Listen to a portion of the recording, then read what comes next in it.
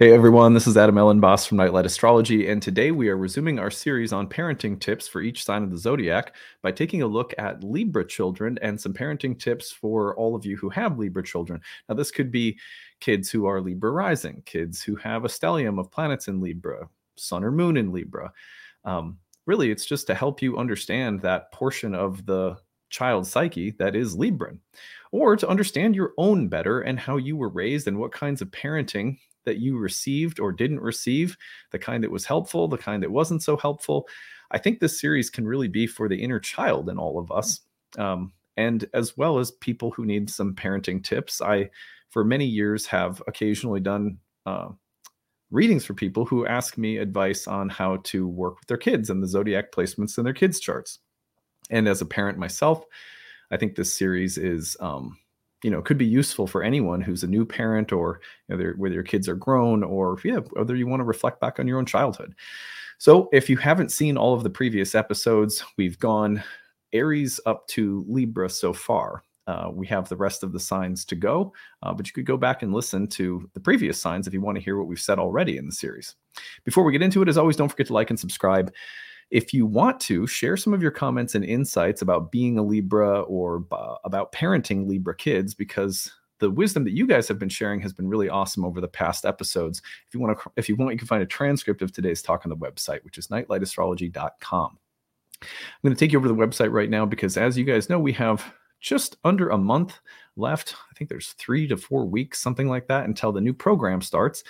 My one-year class in ancient Hellenistic astrology, called Ancient Astrology for the Modern Mystic, begins on June 11th. If you go to the courses page and click on the first-year course on my website, nightlightastrology.com, and scroll down, you can learn all about it, hear what some of the alumni have had to say. Again, it starts on June 11th, and it goes for almost a whole year. And we have 30 classes broken into units. And in between units, we have tutors that lead breakout study sessions if you'd like some help integrating the material you're learning. We also have a forum discussion that's staffed with tutors, so you can ask questions year-round. You can also email me with questions. You get lifetime access to all the recordings. If you can't make it live, you can always participate remotely by watching the recordings. You get to download and keep everything.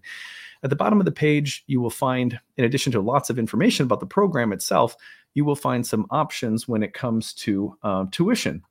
So you'll see at the very bottom of the page, you'll see the early bird payment, and that is going to, whoops, here we go. Here's my pen. That is going to save you $500 off. If you want, you can spread the tuition out over 12 months with a payment plan. And then we also have need-based tuition assistance. Those are filling up rapidly, so make sure that you apply. If you haven't already, check out the need-based tuition option. If you want to take one of my courses but can't quite afford the price point because of your life circumstances, see if you can qualify for that. Just click the apply now button. Tell us your situation. We'll be glad to work with you. We want to make sure that people of all different income ranges feel really welcome to study astrology. Ancient astrologers said that people who sincerely want to study astrology shouldn't be held back. That there was a lot of talk about making sure it was accessible to people who had a sincere and earnest desire to study. So that's always been part of my mission, and I hope that you'll be able to take advantage of that and come study with us. All right, well, we are going to talk about raising Libra children, or the Libra child within you, and how you were raised. 5 parenting tips for Libra kids today. And these are in no particular order. I don't rank them, with the number 1. I just put 5 ways of supporting our Libra kids in this case. And I frame them all in terms of support. Here's what we want to support the development of. Most of the time, I think that what happens, at least I see people coming into readings like this saying, how do I deal with this problem that my Leo has, or this problem that my Libra has, or whatever? The problem with framing our kids' astrological traits in terms of the problems with them and how to get them into almost like an optimal expression is that most of the time the problems are actually the problems stem from our inability to understand the archetype. And the archetype of the sign, of the placement, and what it's seeking to express, learn, and explore throughout a lifetime. Now, there's not just one thing that a sign means. It's like a bouquet of different archetypal ambitions that the sign represents that we want to explore throughout a lifetime, that the soul is needing to actualize itself as it explores a lifetime along the themes, archetypal themes of the sign. So for Librans, the ones we're going to explore today, I've tried to break it down into 5 that I think are really, really important to sort of get to the heart of the sign of Libra and how we can support these themes, and also how they can get distorted, and how we can reframe them or just help our kids make little adjustments if necessary. But it all stems from understanding first, rather than thinking that there's a good and bad Libra or something like that. Well, anyway, number 1, support the exploration of fairness, beauty, and balance. This is a masculine air sign, but also the sign of Venus. So, Venus, Aphrodite, in the ancient world was associated with justice, with fairness, with beauty. A lot of the times people think of the goddess only in terms of, sensual themes like touch and romance and love and, the feeling of your bare feet on the earth in spring or something, or the smell of an apple pie wafting through the air. These are very, you could say, these are the sort of quintessential worldly goddess themes. But you have to remember that for the ancient Greeks, who, and by this, the ancient Greek world that practiced astrology, Venus was also associated with the kind of beauty that represents a well-ordered or well-arranged cosmos. For example, there was a word in ancient Greek philosophy called harmonia, and this is sort of loosely a Venusian word, and it means a well-arranged whole, so that all of the parts are working together, almost like the study of feng shui, or the study of Vastu I think it's called Vastu in Indian philosophy, which is the study of how a room comes together to be both functionally and aesthetically whole. How is it serving the right flow and balance of energy for the right purpose of the room, and so forth. Venus was not just associated with sensual beauty, in other words, but with almost like an architectural beauty that was inherent in the cosmos itself. So that truth, beauty, balance, symmetry, and orderliness were all part of what Venus could potentially represent as the ruler of harmonia. And so Libra is a sign that embodies the sort of masculine Libra. It's a little bit more, or the masculine Venus, in the sense that it's a little bit more abstract. It's about, in an ideal sense, is everything balanced and beautiful? For example, the organization of society along moral, ethical, and legal lines that support fairness and equity and the equal rights and the upholding of the dignity of all beings, in a sense of community and beauty. This would also be Venusian, and this is very Libran. So one of the things that Libran kids are exploring throughout their lifetime is the function and role of order, beauty, balance, symmetry. And so the need to organize one's life environment, to take a particular interest in the social dynamics of life and how they are arranged, that's key to how a Libran is understanding themselves and understanding their place and role in the world and understanding the world itself. Now, one of the things that goes along with this is whether or not the level at which we are exploring those themes is merely superficial, or also gets into the heart of much more deep and penetrating themes. For example, Libra is the sign that ushers us into the underworld of the solar year, into the darkness.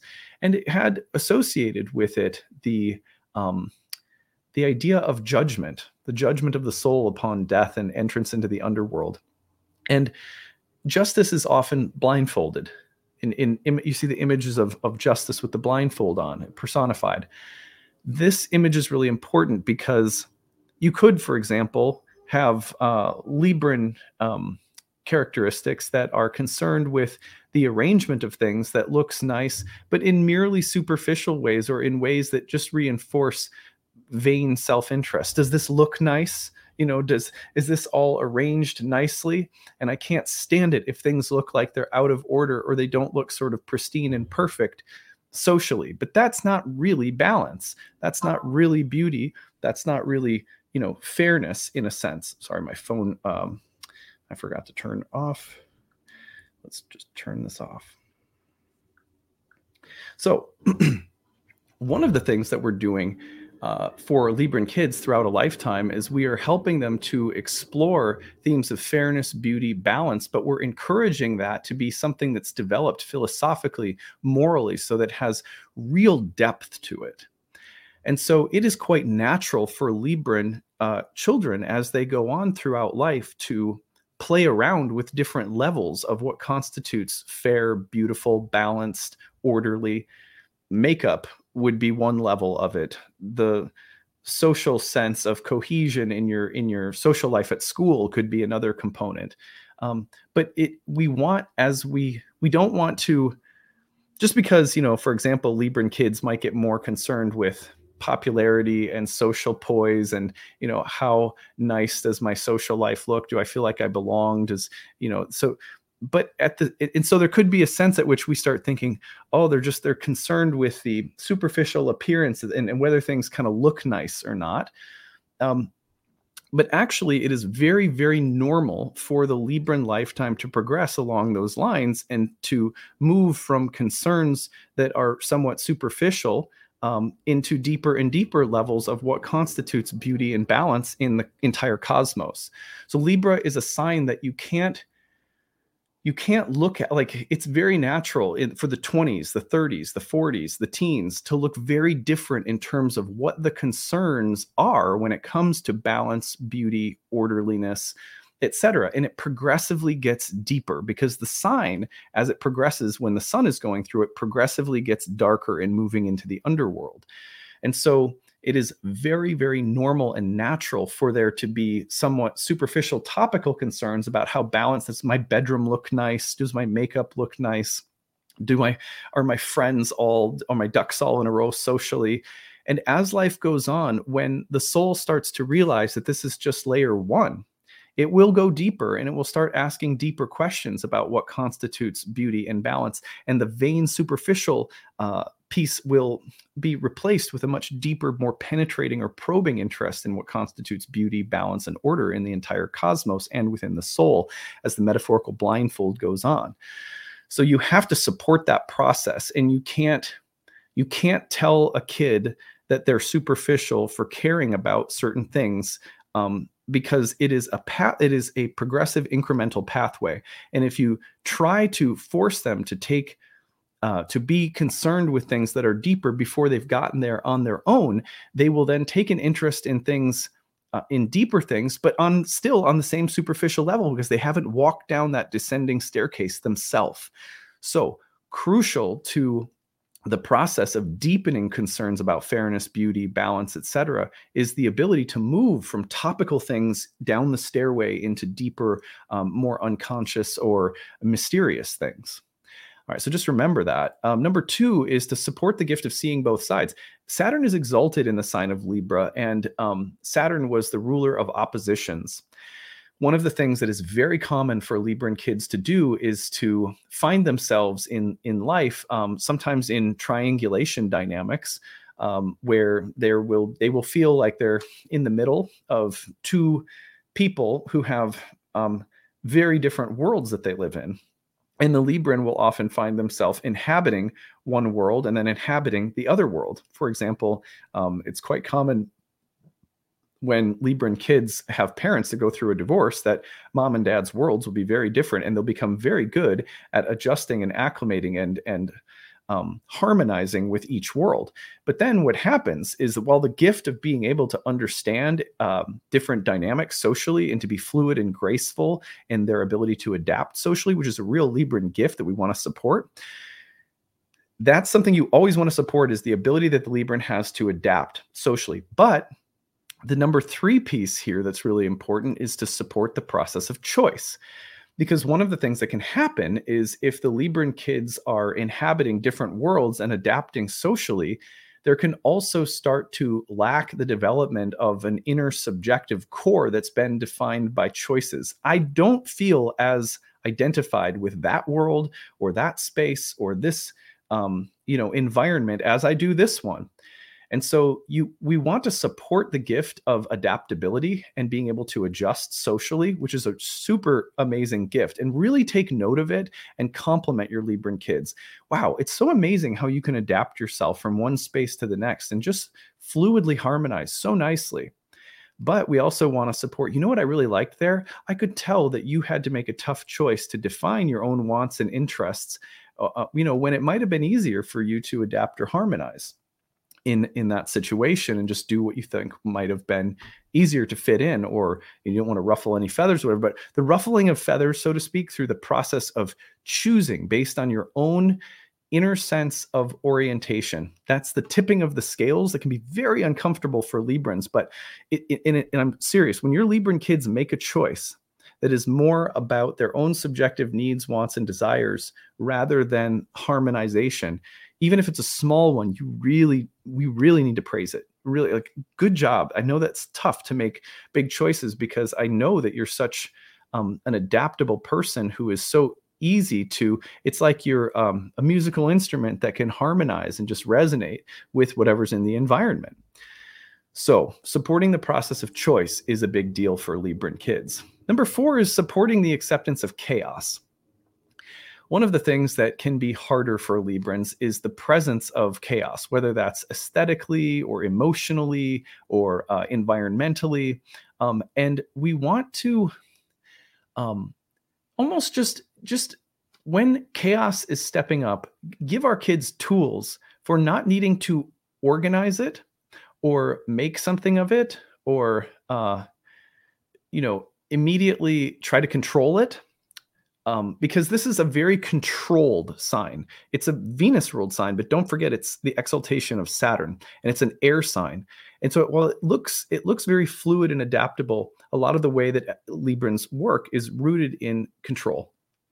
Even if the control is like musically speaking to keep a beat, or to be constantly adjusting and harmonizing so that there's a feeling of order that's always present.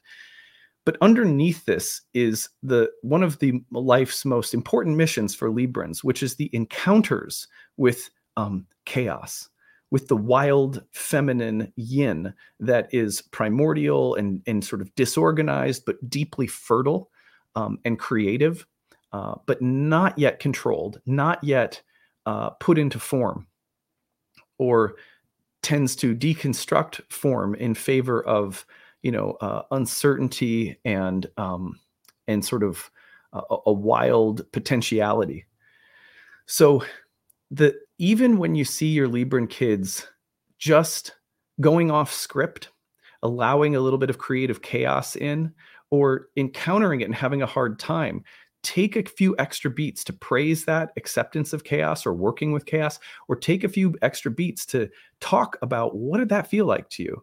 It's difficult not to feel like things are orderly, neat, beautiful, controlled, because just helping kids recognize that's the archetype that I work with. And so when it's not present in this maybe more chaotic space is present, that's hard for me.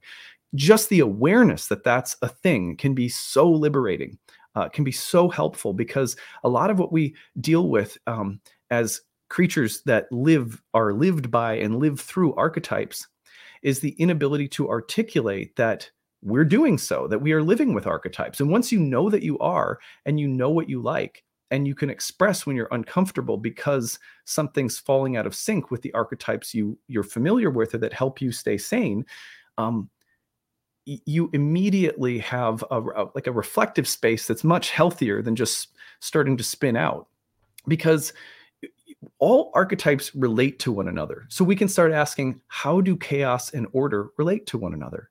And it turns out that chaos and order are always moving in and out of one another.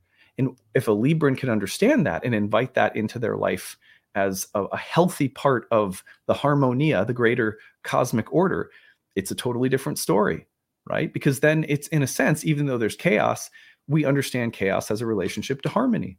And that, for most Librans, if we can start to work with that, that's doable, right? It's when we see chaos as a threat to order because we're unconscious of what we're working with and what we like and what's uncomfortable for us. That's when it tends to be more problematic.